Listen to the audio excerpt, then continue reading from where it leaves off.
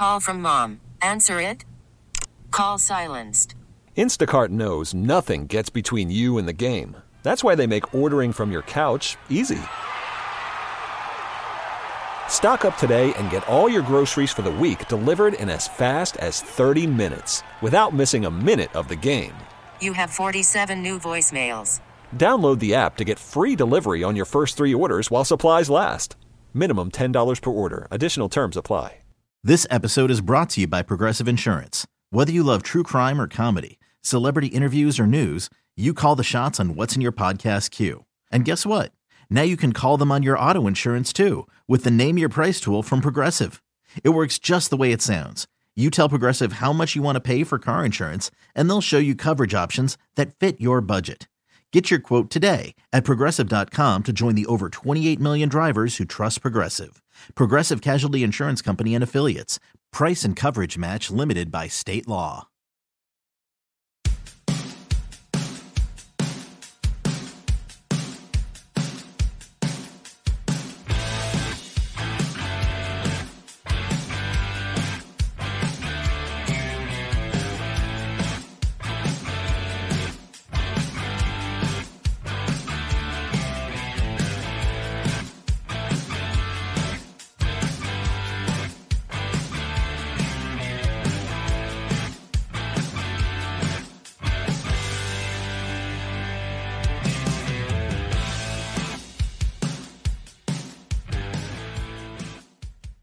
Welcome in. Stoppage time. Flying solo today. I'm Jason Longshore. Mike Conti is on vacation. He is enjoying himself far away from Atlanta. So Mike gets the time off. I'm getting ready for Atlanta United and Pachuca, and Mike will be catching up when he gets back into town. We're going to talk about Pachuca coming to town next Tuesday. It's a game I'm really looking forward to.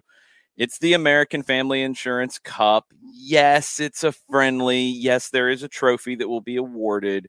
It's part of a summer tour for Pachuca as they get ready for the Liga MX Apertura, which starts at the very beginning of July. Not much of an off season for them with everything pushed forward due to the World Cup starting in November. But I'm excited about it. Pachuca was the best team in Liga MX in the Clausura. They're a club that I've always really appreciated for their youth development, a team that has really come into its own in the last couple of decades. We'll get into them. We'll get into their roster, some players to watch. It is a little unclear as to who will be on the field and how long they will play, because this is an opportunity for Pachuca to kind of get ready for that upcoming season. Also, rotate guys, get guys minutes, but also rest players. You've got players who will be away with national teams as well for Pachuca. So we'll get a sense when they play Austin FC on Saturday in Texas as part of this tour. They'll conclude the summer portion of it after facing Atlanta. Down in Miami, they'll face a local team, Miami United, not Inter Miami or the Miami FC, an entirely different team.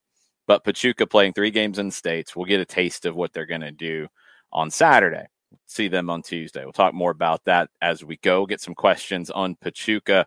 But the big thing I want to tease you guys with, and I want to get some input from you, is we're into the 6th season of Atlanta United. It seems like it's been forever, and it seems like it's been a year. It's this weird back and forth with, thinking back to 2017 and some of those games at Bobby Dodd and just some of the big moments in Atlanta United history.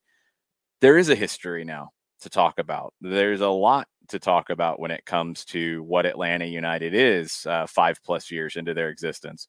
So what I wanted to do today was not just do a normal best 11, because maybe that's a little bit easier to come up with, although there would be some arguments over certain positions.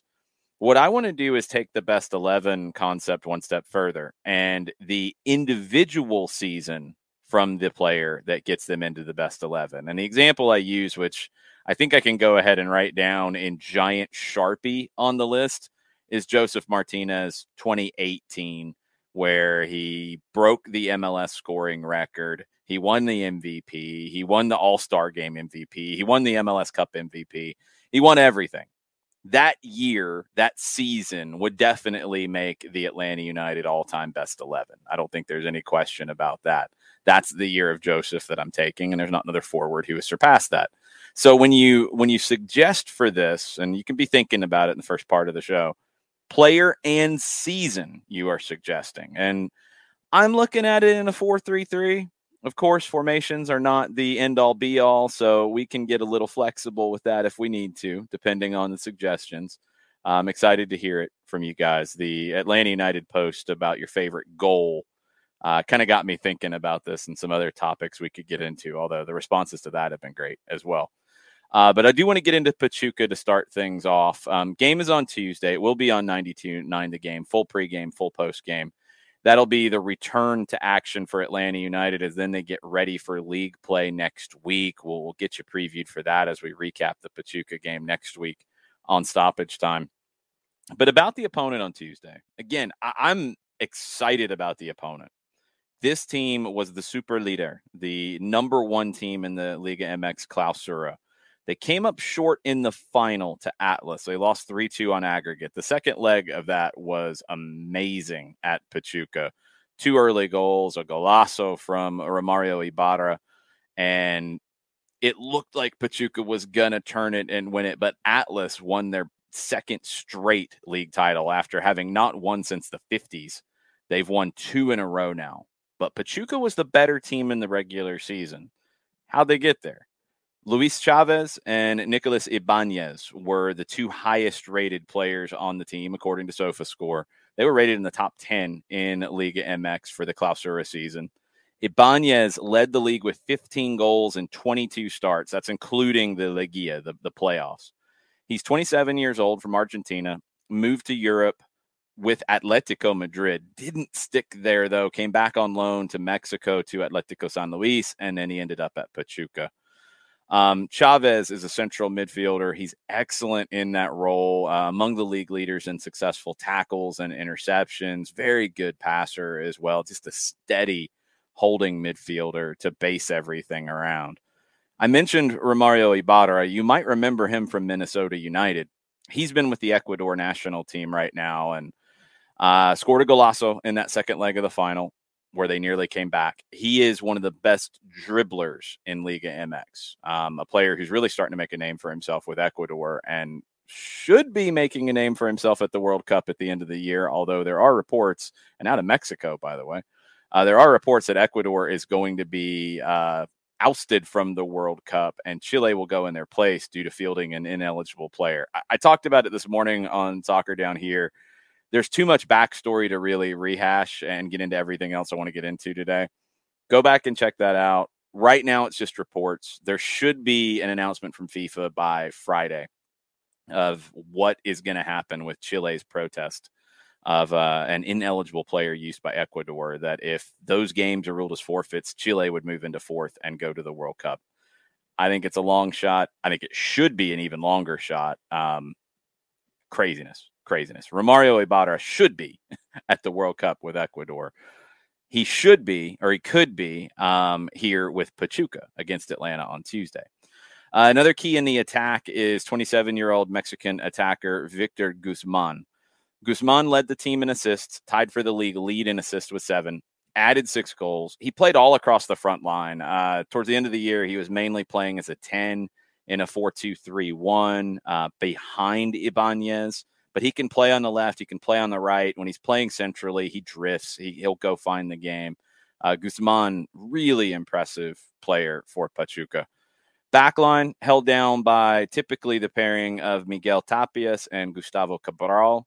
Tapias, 27 years old, left-footed center back from Mexico. Cabral, a 36-year-old Argentine veteran with experience in La Liga. As you see, there's a lot of South American players at Pachuca, specifically a lot of Argentines. Goalkeeper is Argentine as well. The thing about this team that I've always liked is they have done a great job developing talent. And when they really started to solidify themselves as one of the best teams in Mexico in the 2000s, it was based on homegrown talent. They were a club that bounced back and forth between the top divisions in Mexico, really for most of their existence, before getting back into the first division in 98 and staying there ever since. They were a founding member of the Mexican league system.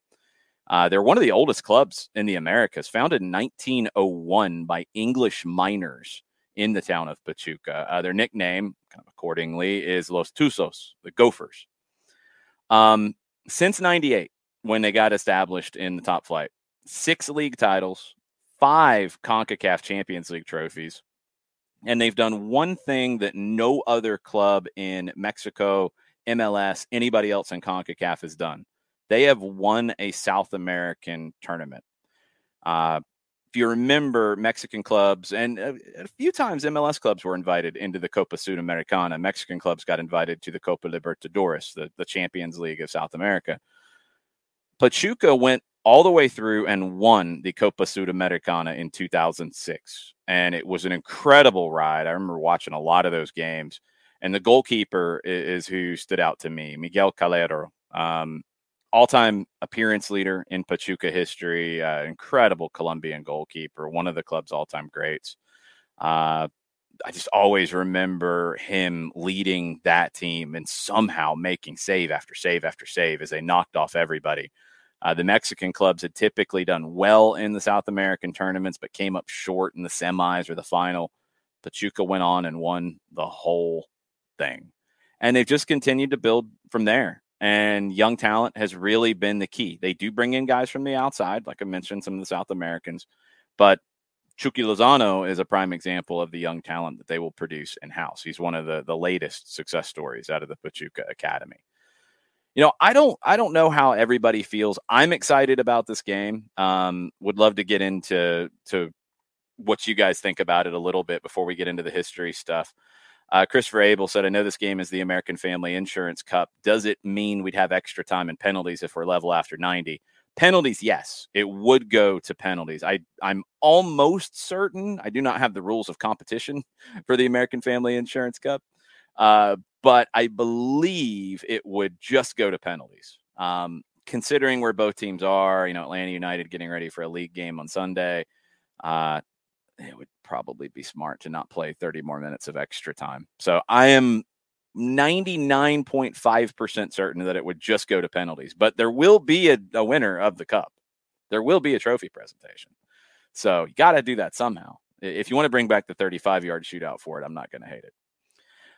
Airborne DJ, table that question. We'll get to it in just a minute about the summer window. I wanted to kind of get things structured just a little bit first.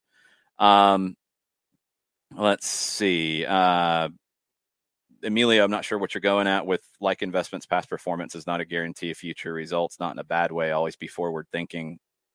Okay. Chris Kilroy, hold that thought too. We'll get into the U.S. men's national team a little bit as well. Modaflow, I am 100% with you on Romario Ibarra. And no, I'm not going into super detail on the whole Ecuador situation. I do think the more that I see that TV Azteca in Mexico maybe jumped the gun and bought into the Chilean lawyers' lawyering. And I don't know where their leak is that they are hearing that FIFA is going to kick Ecuador out of the World Cup. I'd be shocked if it happens. I really am. Yes, Chris, I would like to see some of Atlanta's young talents run at a 36-year-old center back, Cabral. Absolutely. This game's a good measuring stick. Is it a CONCACAF Champions League game? No. Is it a Leagues Cup game for next year? No. But it's a good taste of the best team in the Mexican regular season against Atlanta United. It is a really good taste of comparing the levels. And Pachuca, look, to me, they've always done things a little bit differently than Club America, than Tigres, than Monterrey. They've done things just a little bit differently than some of the heavyweights of Mexico. They're not spending at the same levels. They're not doing a lot of different things. Sorry, Emilio, I didn't know what your comment was about. It's all good. We'll get into it. We'll come back to it. More questions as we go all over the place here a little bit. Let's see.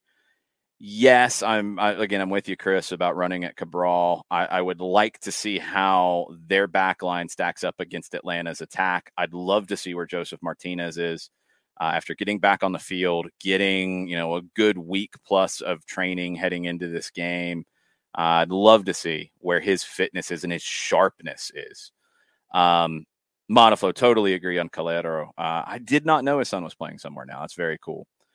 Garcia, I have not heard anything about all our injured players. I mean, the ones that are longer term are still longer term. Nothing's changed there.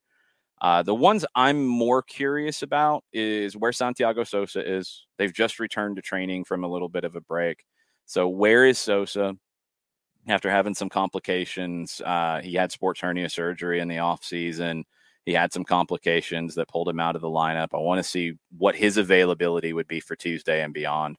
Machop Chol, who's been training, where is he at? He had a long-term absence, but where is he at in terms of getting back? I'm not expecting to see Andrew Gutman anytime soon. We know Ronald Hernandez's situation, so the left side, Caleb Wiley, becomes a big question. Where is he at recovering from an ankle injury? A minor one, but still an injury that's kept him out for a period of time. Those are the ones I'll be looking for updates on. The longer-term ones, they are what they are. I think we're probably still a little ways away from Gutman getting towards the optimistic side of the prognosis with him.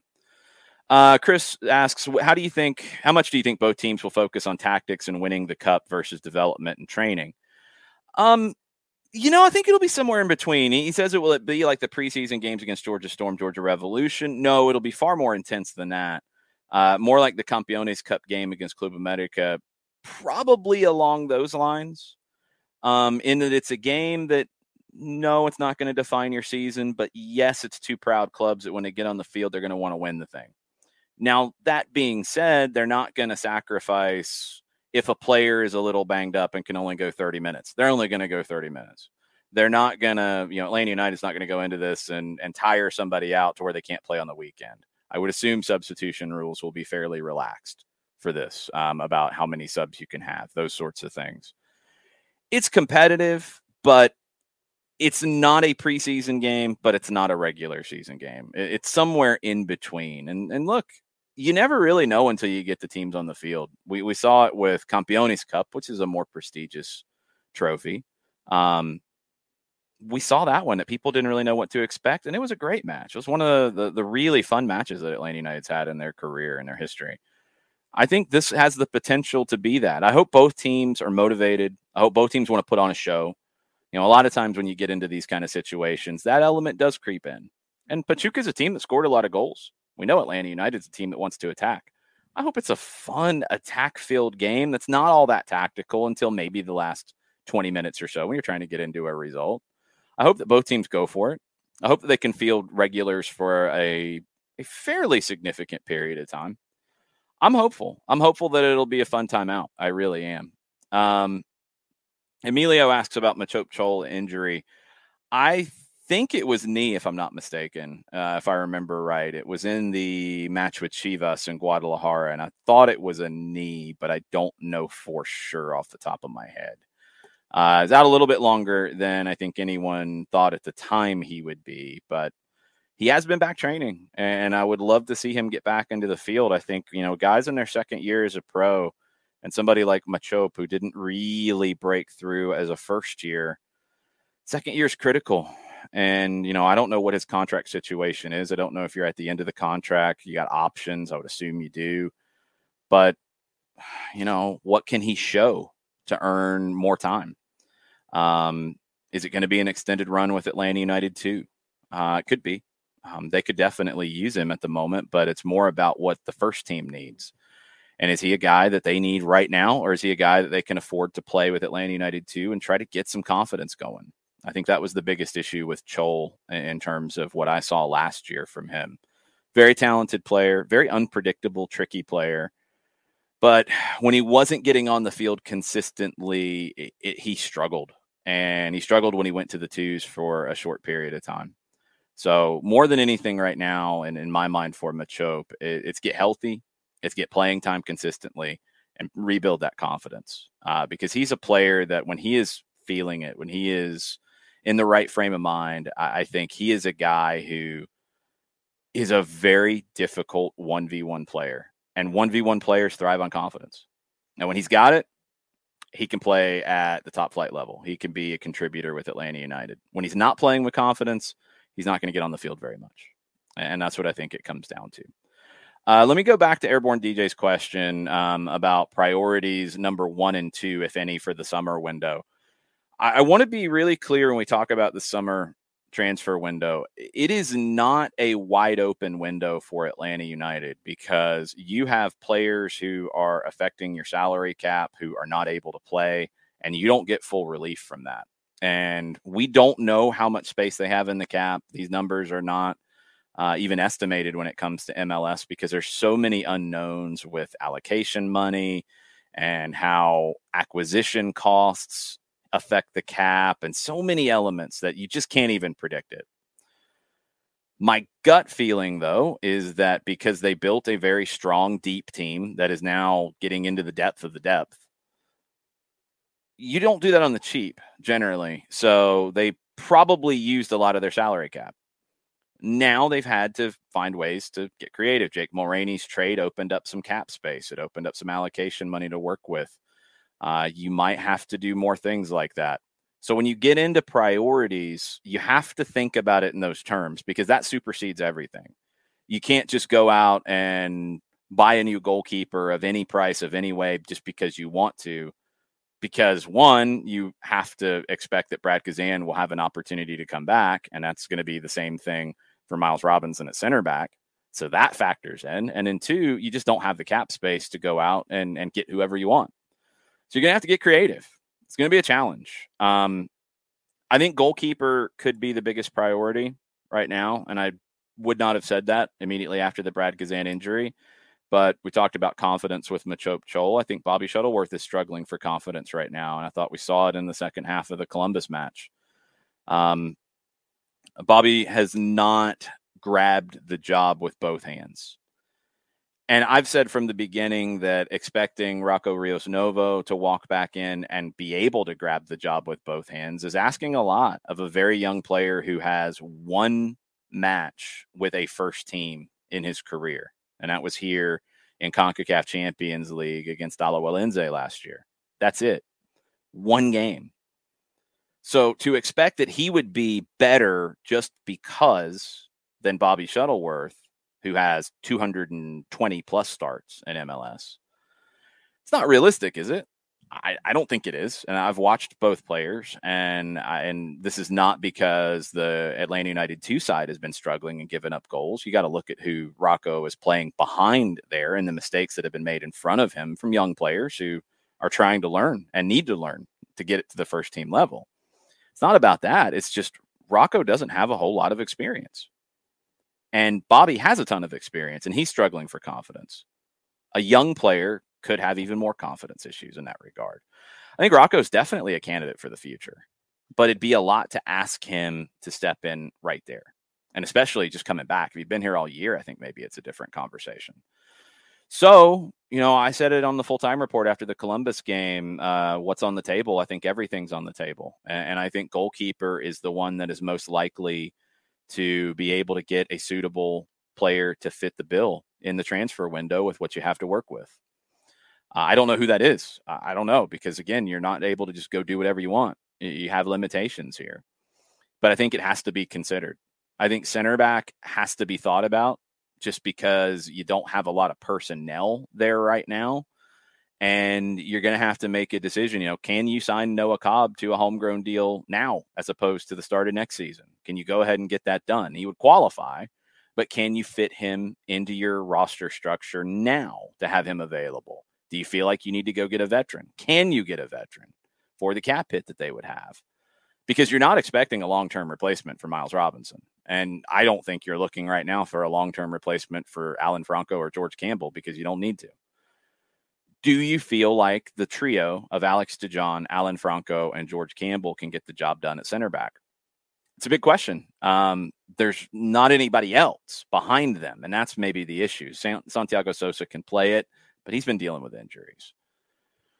That's the number 2 for me, goalkeeper and center back. And it's really because of the long-term injuries to the 2 starters in those positions, Brad Kazan and Miles Robinson. Left back, you're going to get Gutman back. I don't think you're looking for a replacement there. You have Caleb Wiley as well. You're not going to block his development. You're not looking at any other positions because, frankly, you're not able to. And I don't think you need to anyway. I think the idea that this team was built deficiently from the jump is just, I think it's incorrect. So I think you're looking at goalkeeper and center back, and you're weighing what you have to work with in the cap and what you can get done with MLS roster rules, and do what you can there. Now, Matthew Hoppy's name has come up. It came up before the previous window closed. Mallorca was never going to let him go while they were in a relegation fight. They stayed up. Do they let him go now? Sure, that's possible. Would he be coming in as more of a forward to back up Joseph? Would that mean that you would not keep Ronaldo Cisneros?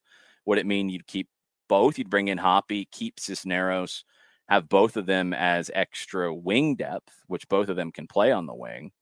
Does that fit? Is Hoppy interested in coming in to be a rotation player here? Because I think that's what he would ultimately be. It's better than not rotating in at Mallorca. I mean, absolutely it is. But is that the best fit for him? These are the questions that come up. So he's on the list of what's possible because he'd be a U22 initiative player, which is a low cap hit. It could be a really good move to go ahead and do it now, because he would qualify as U22 now. But I just keep looking at goalkeeper and center back and seeing to figure out what you can do with the cap and all that. Chris says, who do we have who can play outside back? Ambrose, Lennon, Wiley right now. Yes, that's what you have, but you should have Gutman back sooner rather than later. You can call up Aiden McFadden from the second team. You do have a few options there. You could call up Haimar as well, the Brazilian who's come over from Atletico Paranaense. Those are two players that you could call up on a short term. If Gutman has complications and he's not going to be back once you get into that summer window, Chris, then I might be looking at outside back depth. But I don't think you're going to be able to add 3-4 guys. I really don't see it with the cap. So you got to prioritize, and you might have to ask some players to do some challenging things, or you might have to use your Atlanta United 2 depth. It's going to get tricky. Garcia, yeah, Eric Lopez and Barco are both on loan. I don't know about the Eric Lopez situation. I believe it was a 6-month loan, but I know initial reports had been a 1-year loan. I haven't heard anything about Eric Lopez and Bonfield and coming back or what that could look like. I would expect that he would be loaned elsewhere if Bonfield does not continue the loan, if they have that option. I don't think there's a spot for him right now. I don't think anything's any different than it was when you loaned him out. He needs games, and he's got to earn those games wherever he's at. And it sounds like he didn't do a great job of earning those at Bonfield. So where does he go next? We'll just have to wait and see. I'm with you, Tom. Cisneros has been good. I really like Ronaldo Cisneros. I really, really like him. And you know, you do look at the cap hit for him because he's on loan. Can you reallocate that cap hit because you have the option of getting him off of your books, or do you keep him because he's been productive? I'd love to keep him, and that's where I'm leaning, and that's what I would assume the team is leaning towards. But if you feel like you have to go get a center back or have to go get an outside back because there's complications with Gutman, for example, yeah, you might have to make some tough decisions. And that's where you are right now with all the injuries that Atlanta United's had. I mean, I just think that has to be the number one topic this season is it's tough. There's not clear-cut things to do. There's not clear-cut ways to make things happen. It's impossible. You don't normally see the spine of your team get pulled out for most of a season. Joseph missed a long period of time, hopefully no more. Alonso, done after a handful of games early. Gazan, done after a handful of games. Miles Robinson, done after a handful of games. That's goalkeeper. That's center back. That's central midfield. Alonso probably would have been displaced by Santiago Sosa, but Sosa's out. So that's another one. All a huge issue. That's where you build your team. You build your team through the middle. You've lost the middle. So everything about this season has been a struggle because of that. And I think honestly, there's been a lot more good than bad because of that. I'll take where you are. Want to win these games. Of course you want to win these games. This is a team that you want to get as healthy as you can and go on as best of a run as you can. But there's very few championship teams in this sport, in any league worldwide, that have lost their starting goalkeeper, lost a national team level center back, lost both of your holding midfielders that you expected to start the bulk of the games, and your top striker for an extended period of time, and been the best team in the league, no question. I can't think of a team that's had that, to be honest. So it's tough. Hey, I've thought Witchcraft was the one that was most involved in this, Garcia. I've thought that for a while. Thank you, Araujo as well. I mean, I was just thinking through the middle, Tom, but yes, Araujo on the right side, left side, absolutely. Witchcraft is the most likely one here, Garcia, because I don't know what else. Achilles injuries and ACLs from collisions. I mean, just the Hernandez and Shuttleworth collision is just one that I mean, you just look at it like, after giving up the goal that's given up, and both guys had, errors in that play, and then it ends up with one player falling on another and injuring his knee. I've just never seen anything like that on top of the other injuries. I've just never seen it. So it is what it is. It's real, and you got to deal with it. And the summer window, you can't just go out and replace everybody like for like, unfortunately. So it's going to be crafty. You're going to have to get crafty. You're going to have to get creative here and figure it out. U.S. men's national team came up as well in the question, and the question was about center back. I'm scrolling back to make sure I know who was. Thank you, Chris Kilroy. Call from mom. Answer it. Call silenced. Instacart knows nothing gets between you and the game. That's why they make ordering from your couch easy. Stock up today and get all your groceries for the week delivered in as fast as 30 minutes without missing a minute of the game. You have 47 new voicemails. Download the app to get free delivery on your first 3 orders while supplies last. Minimum $10 per order. Additional terms apply. Selling a little or a lot?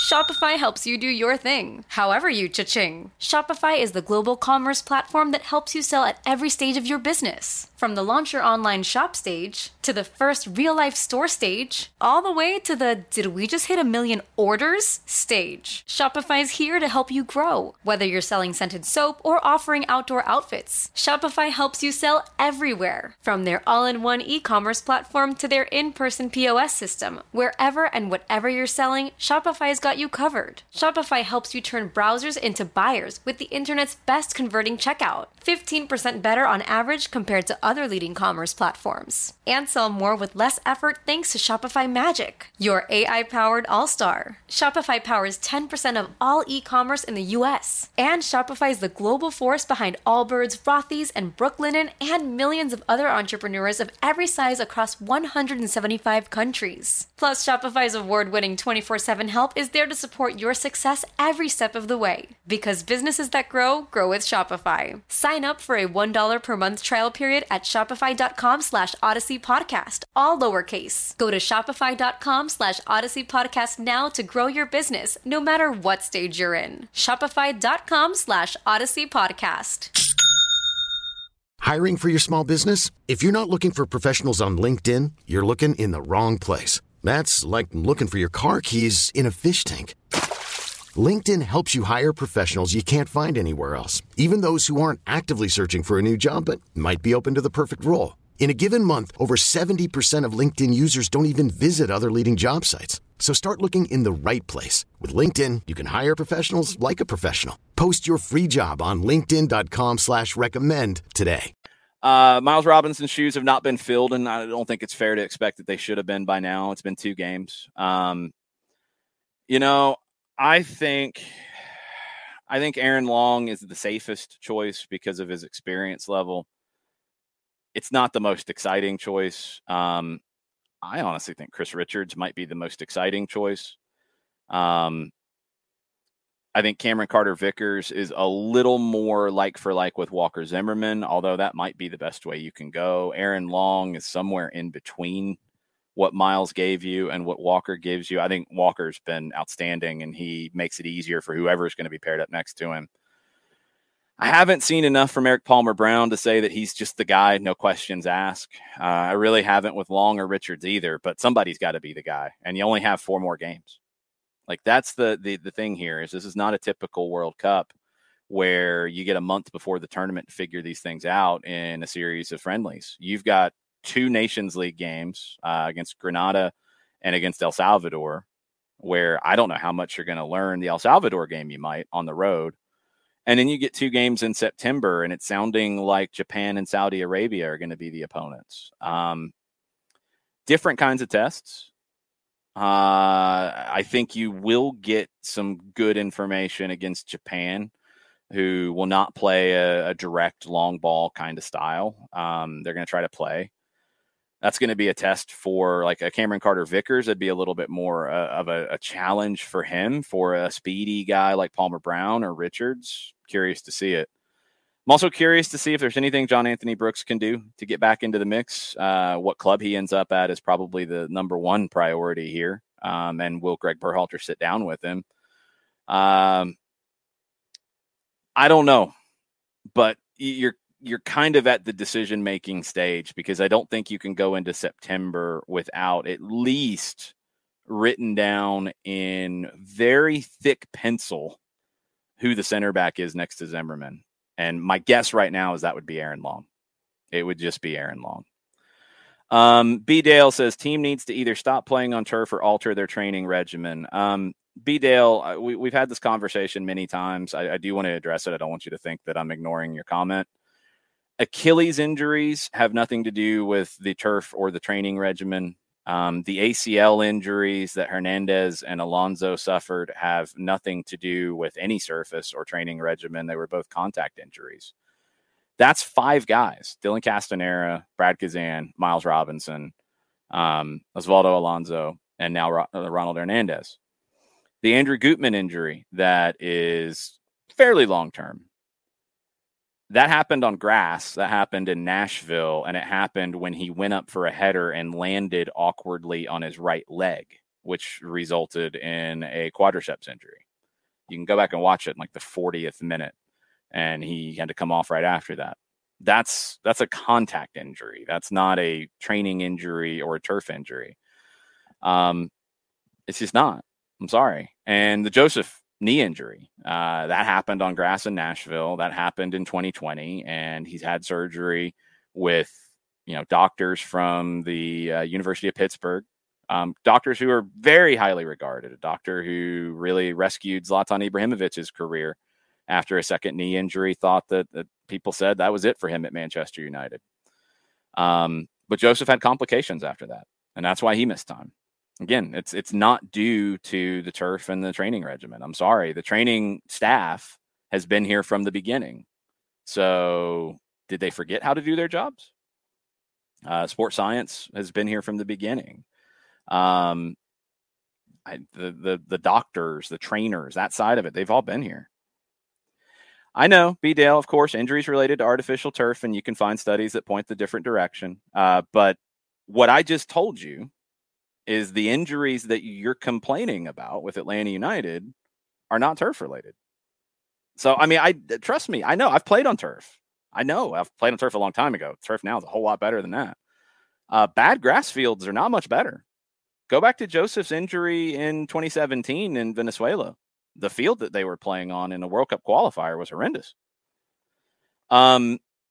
B. Dale, the Achilles injury study there, it's a very, very small number of injuries.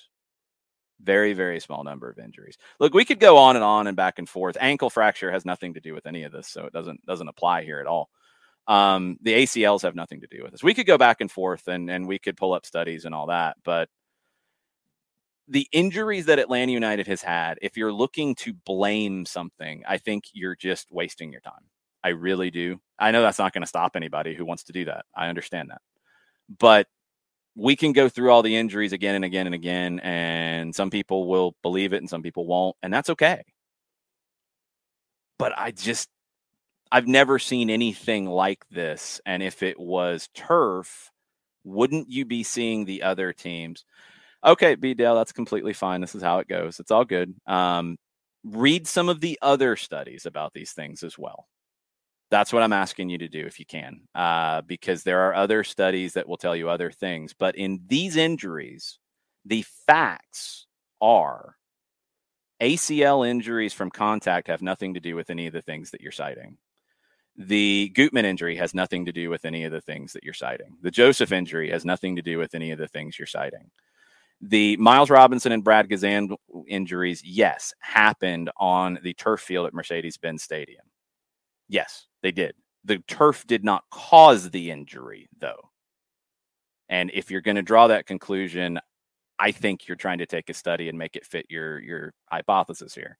The Dylan Castanera injury did not happen on turf. It happened on grass at the training ground, which is what they primarily train on. So those are facts too. And it's cool if you disagree. It's completely cool. But those are also facts. So just please be open-minded about it at least. I'm not making things up for you here. I am telling you things that I think are true. The turf conversation about more teams playing on turf, and this is the last one I want to go on this because I want to get into something else. No offense, B-Dale, but I want to get into the history topic that we were going to talk about today. The reason why teams play on turf versus grass is far more complicated than what you're saying. I'd rather play on a pristine grass field if I had the opportunity. 100%. It's the best you can get. You can't always get that.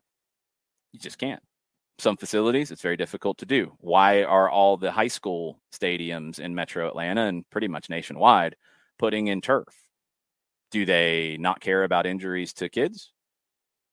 Most of them are putting in turf. There's different cost elements that come into it. It's just not quite as simple as you're making it, though. Okay, that's all I'm trying to say. And no worries. I'm addressing it. I'm giving you what I know, and that's all I can do, right? So hopefully the idea of turf is just a little better understood than one study that pointed out a couple of things. Okay. That's where I would get to. Of course, Abby, I mean, high schools are putting in turf because of money, because they can't afford to keep up the grass, because if you have a bad grass surface, you could have more injuries. And that's reality too. And that's something that I think other teams have to keep in mind. The one thing I was going to say on turf to end it is when you look at the other teams that play on turf in this league, Seattle, Portland, New England, who've played on turf for a long, long time. Other teams have it as well, but those are the three I always point to because typically they have the same kind of turf that Atlanta has. They have the same providers. They generally rotate the turf the same years and keep it up. You haven't seen a rash of Achilles injuries there. So if it was purely turf that created the Achilles injuries, because the others we've already ruled out, then you would see it in other places as well at a comparable rate. You haven't, and you haven't seen Achilles injuries at a big rate either because they're pretty rare. That's why this year is so crazy. So that's where we're at. Hopefully we have some better luck in the second half of the season on injuries. I really hope that we do, because I can't take any more of this with all these injuries and then all of the conversations that come after about why, when sometimes it's just your goalkeeper falling into your defender when both of them should have done a better job on the corner and clearing the issue to begin with. And you have a player miss a lot of time, because that happens too, sadly. All right, let's get into my history question for all of you. So a bunch of you out there watching, I hope a bunch of you will throw some opinions in on this. What I want is the Atlanta United all-time best 11 based on the best individual season the player had. So the example I use, and I'm going to go ahead and write him down, and I'm going to write it in all caps, is Joseph Martinez, 2018. He is the forward for the all-time Atlanta United best 11 based by season, because he had the best attacking season at that point up until Carlos Vela passed him in goals. He won every MVP he could win that season. It was the best year as an individual that an Atlanta United player has ever had. So he is the forward on this. Goalkeeper. Look, you're going to be picking Brad Gazan. What year from Brad do you feel like was the best in his career? When I think about it, like, okay, so you go back through a couple. 2017, he came in halfway. 2020 is 2020. We're probably going to rule that out in a lot of cases, although maybe not entirely. 21, he had a much better year from 20. I think you're looking at either 18 or 19. I'm not sure what direction I go off the top of my head. We're going to look to SofaScore for a little bit of a guide. Let's see if there's a dramatic difference between 2018 and 2019. 2019, he was much more highly rated, 6.92 versus 6.7. If I remember correctly, 16 clean sheets in 2019 versus 9 in 2018. So, yeah, I think I will put forward Brad in 19. I don't know if most of them will be in 18, Garcia. I think we might be a little surprised by it. I'm going to put forward Gazan in 2019. I think that was his best year. So let's, Garcia, hold Almiron from 2018 because I'm pretty sure that's going to be the Miggy season that gets in. But we'll compare it to 17 just to go back and forth. Let's work from the back to the front. Left back. So when you think back at left back performances for Atlanta United, you're looking at Bello last season. You're looking at Bello in 2019. You're looking at a little bit of everybody. Justin Merrim probably played the most on the left side. 2018, a lot of Greg Garza, although he had injuries. In 2017 was Greg Garza. I'd like to compare Garza and Bello 21. Coco, I'm with you on that. I think Bello in 21 was really good. Garza in 17, but he had injuries there too, so it's a little tricky there too. Let's go back to 17. Garza was rated 6.97 on SofaScore for that year. 2017, he played in 26 games, 25 starts, so the majority of the season, 2 goals, 4 assists. I actually told Greg that the game against San Jose on July 4th is one of the games that I can remember a left back taking over the match. He was incredible in that game, and I think he had 2 assists, led Atlanta back. Greg's 2018 season, 15 starts, 16 games. So a little bit harder to give it to him there. Now, you compare that to Bello in 2021, and on the rating purely, it's Garza by just a little bit. Bello in 2021, he ended up with 30 games, 27 starts, 1 goal, 3 assists. And these are primary assists, not the secondary assists that MLS will add in. They both created the same number of big chances. I will throw it up for a quick vote. Outside contender, yeah, if he hadn't gotten injured, Modaflow, Andrew Gutman in 2022. I agree. He would have been there. I'm going to put it up for a quick vote. Bello from 21 or Garza from 17. Which one are you putting? Garza had 26 games in 2017, Abby. Bello had 30 in 2021. I think Gutman could have been, but it's such a small sample size. I know it stinks, and he's going to miss a lot more this season. I do like Dom Dwyer 2022 as the super sub, Garcia. We got to vote for Bello in 21. It's hard. I think consistency, yeah. We have 3 for Bello in 21. Okay, we're going to go with that. Bello 21. I'm going to write down Garza for 17. I might actually ask Greg about that. That'll be pretty entertaining on a future Soccer Down Here episode. Let's go to center back. And this one could fall a lot of different ways. Michael Parkhurst, LGP, Miles Robinson. Coco goes 21 miles and 18 Parky. Okay. We're going to go back to 2017 first. And the highest rated center back for Atlanta United that year was Leandro Gonzalez Perez, 7.31. He was the highest rated one. Parkhurst was a 7. LGP was really good in 2017. I mean, really good. I thought best 11 MLS quality good. I really do. 2018,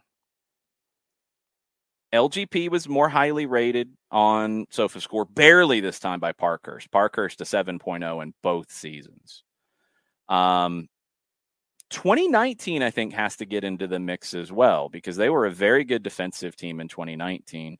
I think LGP took a little bit of a step back, but although not that much. Miles came to the fore with a 7.1 rating, and now let's compare that to his 2021 where he was a 7.12. So I don't think LGP was a bomb scare in 17, Coco. Now 19, yes. 18, not as much. 17, Leandro Gonzalez Perez, I would be really tempted to have him in the mix here. I really, really would. Card waiting to happen, sure. Different conversation. 17, not quite as much. The red cards, let's look at that. 2017, he had 10 yellows, no reds. 10 yellows is a little high. Yeah, that's all good. 2018, he had 8 yellows, 1 red. 1 yellow to red and a red on its own. 2019 for LGP, he had 12 yellows and 1 red. 2017, no reds. No reds.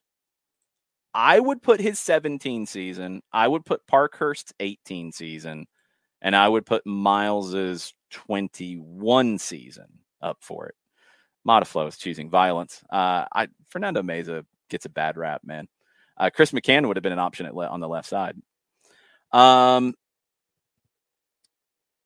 Most people are going 21 Miles and 18 Parkhurst. I can't argue. The 17 LGP season, though, I would like for you, if however you can, to look back at how good Leandro Gonzalez Perez was that year. I think he was really good in 17. I think he was good in 18. 19 maybe is what we remember a little bit more, where I thought he struggled some, but he was still good. 17, he was great. So Robinson 21, Parkhurst 18. That seems to be the consensus. We are not going 3 at the back, Modiflow. We are going 2 in the back because we're going with true outside backs and we're going with 3 in the midfield. I'm going to put LGP 2017 on the list in case we do get crazy. Right back. Where are we going with right back? We will see. This is a tricky one because Julian Gressel didn't always play right back or right wing back. Right back, in terms of the position, it would have been Anton Walks the most in 2017. 2018, you played far more out of a 3 center back setup and you had a wing back where Gressel played it. Also, Franco Escobar played a decent bit of right back in 2018 and played a lot of wing back in 2018 as well. 2019, you had more wing back from Gressel, but you also had Escobar who played some there too. And then you've had Brooks Lennon since. 2020 for Lennon was very good. 2021 was very good. Pull up his number from 21. Lennon 7.09, one of the better individual seasons, at least according to the SofaScore rating. Right back. This is a harder one because of really, as a true right back, you've had Brooks, you've had Escobar, and you've had Walks in 17 as a kid. Outside of that, you're playing wing back, which is a little different. Playoff Franco, yes, that's a whole different conversation. Lennon is the most consistent. I agree with that, Modiflow. Escobar, yeah, maybe Coco, maybe not. Escobar was good in the season, Garcia. I think he's good in the season. Coco says 18 Escobar.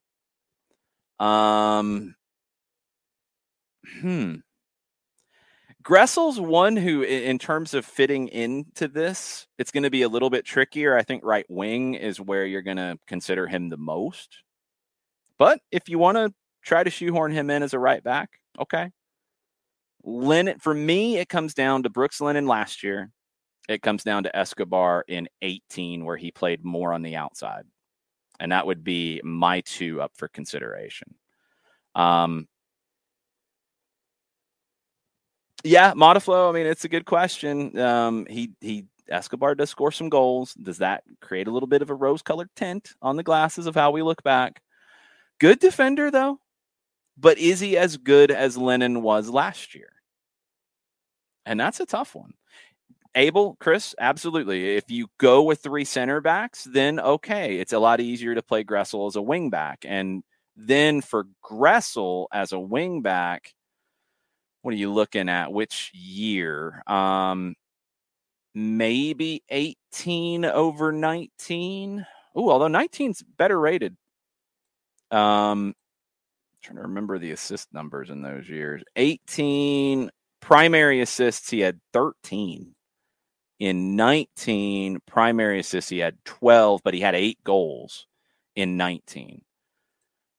I would say for a true right back, Escobar in 18, and it seems to be where the consensus is. But if you're going to go to the line of 5, and you're going to add LGP's 2017 season in, then you're going to add Gressel from 19. I think he would be the wing back option. All right, we're going to move forward a little bit quicker. We could be here all day. Defensive midfield. Holding midfield. And I do want this to be the defensive midfielder. So I think you're looking at Carmona from 17. I think you're looking at really Eric Remedi in 18 and 19 and 20. You're looking at Santi Sosa from 21. I think those are your primary options. I don't know if you've had a better defensive midfield. Jeff would fit into this too in 18. Good shout, Modiflow. I don't know if you've had a better defensive midfielder in the team than Carlos Carmona in 2017. I really don't know if you would have a better one. 18 Jeff, I have no problem with that, Coco. 17 Jeff to 18 Jeff, Chris. Let's look at that really quick here. So we get just a sense of it. Again, it's defensive midfield. It's a little bit harder to quantify based on stats. Played in 34 games in 2017. 6.97 was the rating on SofaScore. 6.84 in 2018. And he played in every game but one, including the postseason. 1 goal, 3 assists in 2018. He did have that great assist in the postseason as well. 2017, goal and an assist. I'd probably lean 18 Larentowicz if I'm not taking 17 Carmona. Remedi is in the mix, Modiflow, as I post nonsense as I hit the keyboard. I don't think 18 Remedi, and it's half the season, by the way. I don't think he was better than 17 Carmona or 18 Larentowicz. Where are we going? 18 Larentowicz, 17 Carmona, or 21 Sosa? That's a tough one. Now, we could go with 2 holding midfielders if we want to fit 2 of them, but I'm assuming Darlington Nagbe is going to fit his way into this. That's my guess. And I'm assuming Miguel Almiron is going to fit into this. So I'm thinking, 1 and 1. Chris, I'm kind of with you, 17 Carmona. Modiflow's going 18 Jeff. Coco's going 18 Remedi because he was next to Jeff. I like Nagbe and Miggy as the next 2 midfielders. I really do. And we'll pick the year here in a second. Then we'll get to the wingers. I'm good with the double pivot, and Nagbe can drop as well if you need to, if you're thinking tactics. So Nagbe can handle that. You're good. So we're kind of split between Carmona 17 and Jeff 18. That's a really good one. I could go either way. Carmona 17 is highly underrated, though. Highly underrated. Let's go to now which Nagbe season and which Almiron season we're going to take. So to give us a little bit of comparison, as I try to clean up my windows here a little bit, Miguel Almiron was the highest rated player for Atlanta United in 2017. And we'll compare the two. 2018, he was a 7.72, which was better than 2017, a 7.35. So I think with 13 and 11 goals and assists, 2018 is a pretty safe Miguel Almiron season. Yes, that seems to be the consensus. 19 Nagbe. Nagbe, I don't think of individually season-wise, and it's just because he's so consistent. So let's look to see if there's any kind of a difference. I'm kind of with everybody and leaning 19 over 18. I'm not 100% sold there. Nagbe 7.04 in 19, the sixth highest rated player on the team. Let's look at his 18. He was rated 6.87, 1 assist, 28 games. 2019, he was rated 7.04, 2 goals, 4 assists. Yeah, you guys had it. You guys nailed it. I think it's hard to say the 18 season's better than the 19. So we go Nagbe from 19. We go Miggy from 18. We got to get the wings. These are the two. And this is where it can get a little tricky. So you've got Yamil Asad on the left in 17. You've got Tito Villalba on the right in 17 and 18. I would prefer the Buffalo Wings too, Modiflo. You have Ezequiel Barco in 21, which is an incredible season.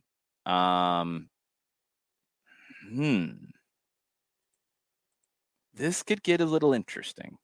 So let's work backwards. 21, Ezequiel Barco, 7.53 was his rating, primarily coming off of the left. Off the right side, you had a few different players play it in 21. Araujo came in late. He was highly rated, but came in pretty late. 2020, nobody really stands out there. Sorry. 19, Barco was very highly rated in 19 as well. I think Barco's time in Atlanta is looked at very strangely when you actually dig into the numbers. 7.43, although he missed a lot of time due to injury. 21, Barco played in 26 games, 7 goals, 6 assists. But he's the highest rated player on 2 different Atlanta United seasons, according to SofaScore. Keep that in mind. 18 on the flanks. Now, Gressel played a lot on the flank in 18. So did Villalba. The left side was a little bit of a mishmash.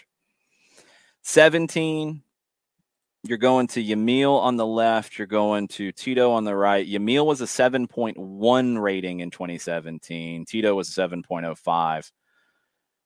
For me, I'm putting Barco 21 on the left. Barco has to be in here somewhere with those 2 seasons. 21 was better than 19 because he played more. And I don't think there's been a winger on either side who had a better season than Barco in 21. Araujo, with the limited time, is a little trickier. Justin Merrim's name has come up. Now, he played as a wing back quite a bit in 2019. 6.69 was his rating. Not quite as high as you might think. Pity Martinez almost always played as a 10, but sometimes he played on the wing. I'm not counting him as a winger. The right wing is the one that's the hardest one to answer. You could easily make an argument that you would rather put Gressel as the right winger than put him as a back. Put him as the winger from his 2019 season. I agree, Coco. I think Pitti was best as a 10, but he did play on the wing some.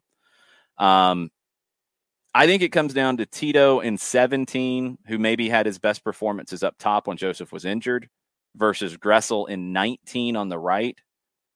This could dramatically change with a whole season of Luis Araujo, and I think it will, personally, but we don't have that yet. I'd honestly lean to Gressel in 19 on the wing. If you play 2 up top, you could play multiple Josephs. We did not make that rule. I probably should have said that up front, that we didn't want to have clones. But that would actually make it kind of interesting because, yes, you could have Joseph from 18 playing next to Joseph from 19. Tito from 17, Gressel from 19. I'm kind of 5 stripes on Gressel 19, Modiflows on Gressel 19. I think Gressel 19 is better to put here than to play 5-4-1 or 3-4-3 or whatever. Chris leans Tito 17. Let's real quick go into that before we go.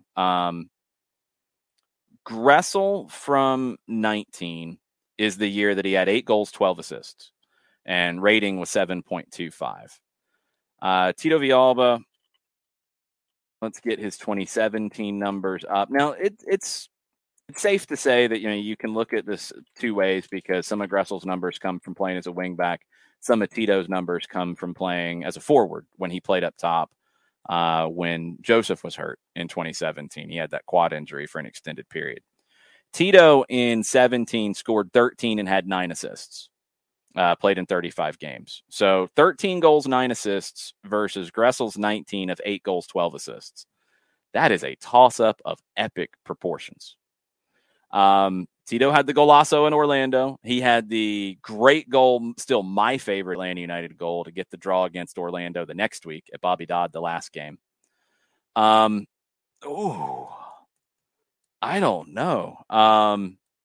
Garcia wants Lennon at right back and Gressel on the right wing. So we got Escobar at right back in 18. This is the fun conversation because it's not as cut and dried, is it? When you get into it, it's one thing when we talk about the player in general and the best 11, but when we get into the individual season, it can get a little tricky. As much as I loved Tito's 2017 season, I think Gressel's in 19 was better as more of a winger. I think some of Tito's best performances were as a striker. Right wing is the toughest spot. It's the toughest one in the group, in my opinion. Right back is tough too, but right wing is the toughest one. Joseph in 2018 up top, we got that done. All right, that was good. There was a little more discussion on different positions than I thought there might be. That was really good. You could move Tito over to the left, although Yamil Assad played on the left in 17. I don't think Tito 17 beats Barco from 21, though. I really don't, Joe. I think Barco 21 is one of the best seasons that an Atlanta player's had. I really do. Adam John did work very hard in 2020 Modiflow, but he does not get there. And Jurgen Damm does not get there from 21. I think, Chris, I absolutely agree with you. If Luis Araujo stays healthy the rest of the way, he could be the right wing spot for this year. He absolutely could. Best for the bench that we have not completely compiled: Garza from 17, LGP from 17, Lennon from 21. Defensive mid, we kind of went back and forth. Whoever's not there between Carmona and Jeff is on the bench. That's 4. Tito from 17 for sure. 5. Alec Can from 17. He was good in 17. Not as good as Brad Gazan's 19. But if we're going for a reserve and we can't clone Brad, then yes, it would be Alec Can from 17. If we're allowing clones, 2018 Brad would be the backup. True. We're not allowing clones. That is an unwritten rule here. And then one more for the bench off the top of my head.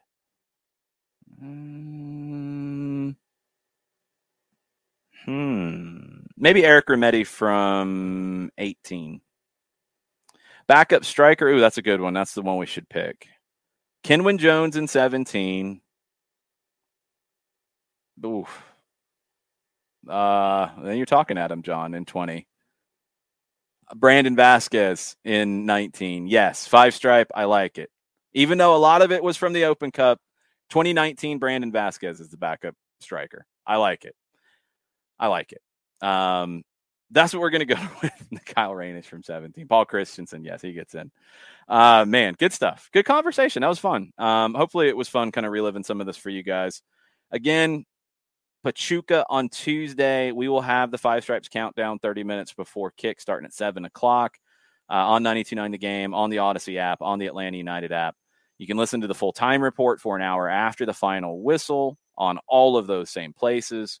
And then we'll be back here Wednesday to break everything down. If you're looking for tickets to the Pachuca match, me and my Soccer Down Here cohorts are doing a cool partnership with the Songs for Kids Foundation. They have a great foundation that uses music to improve the hospital stays of kids who have to be in the hospital.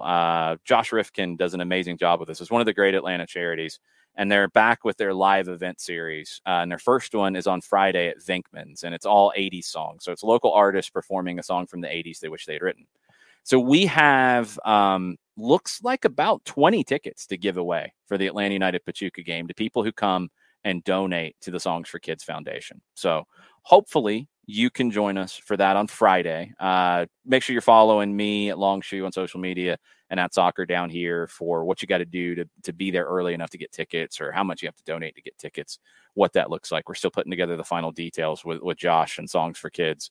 But if you're just looking for an event on Friday, definitely the 500 Songs for Kids event at Venkman's, which will continue on Saturday as well.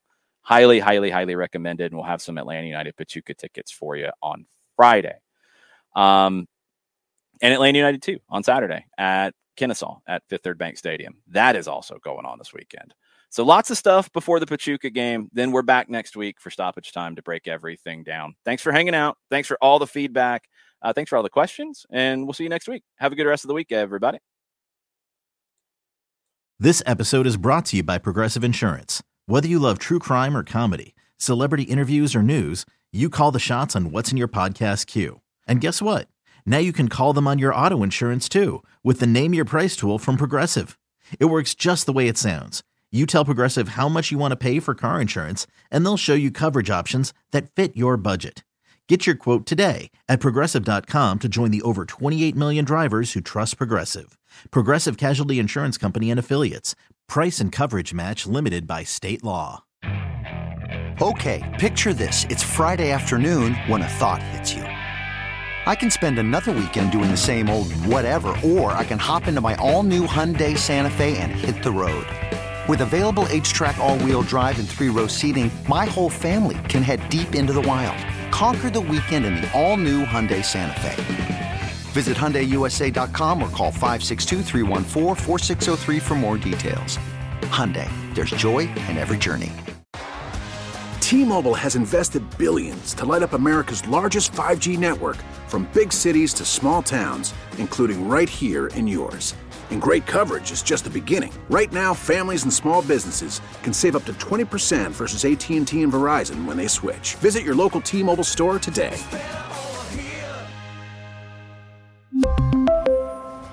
Plan savings with 3 lines of T-Mobile Essentials versus comparable available plans. Plan features and taxes and fees may vary.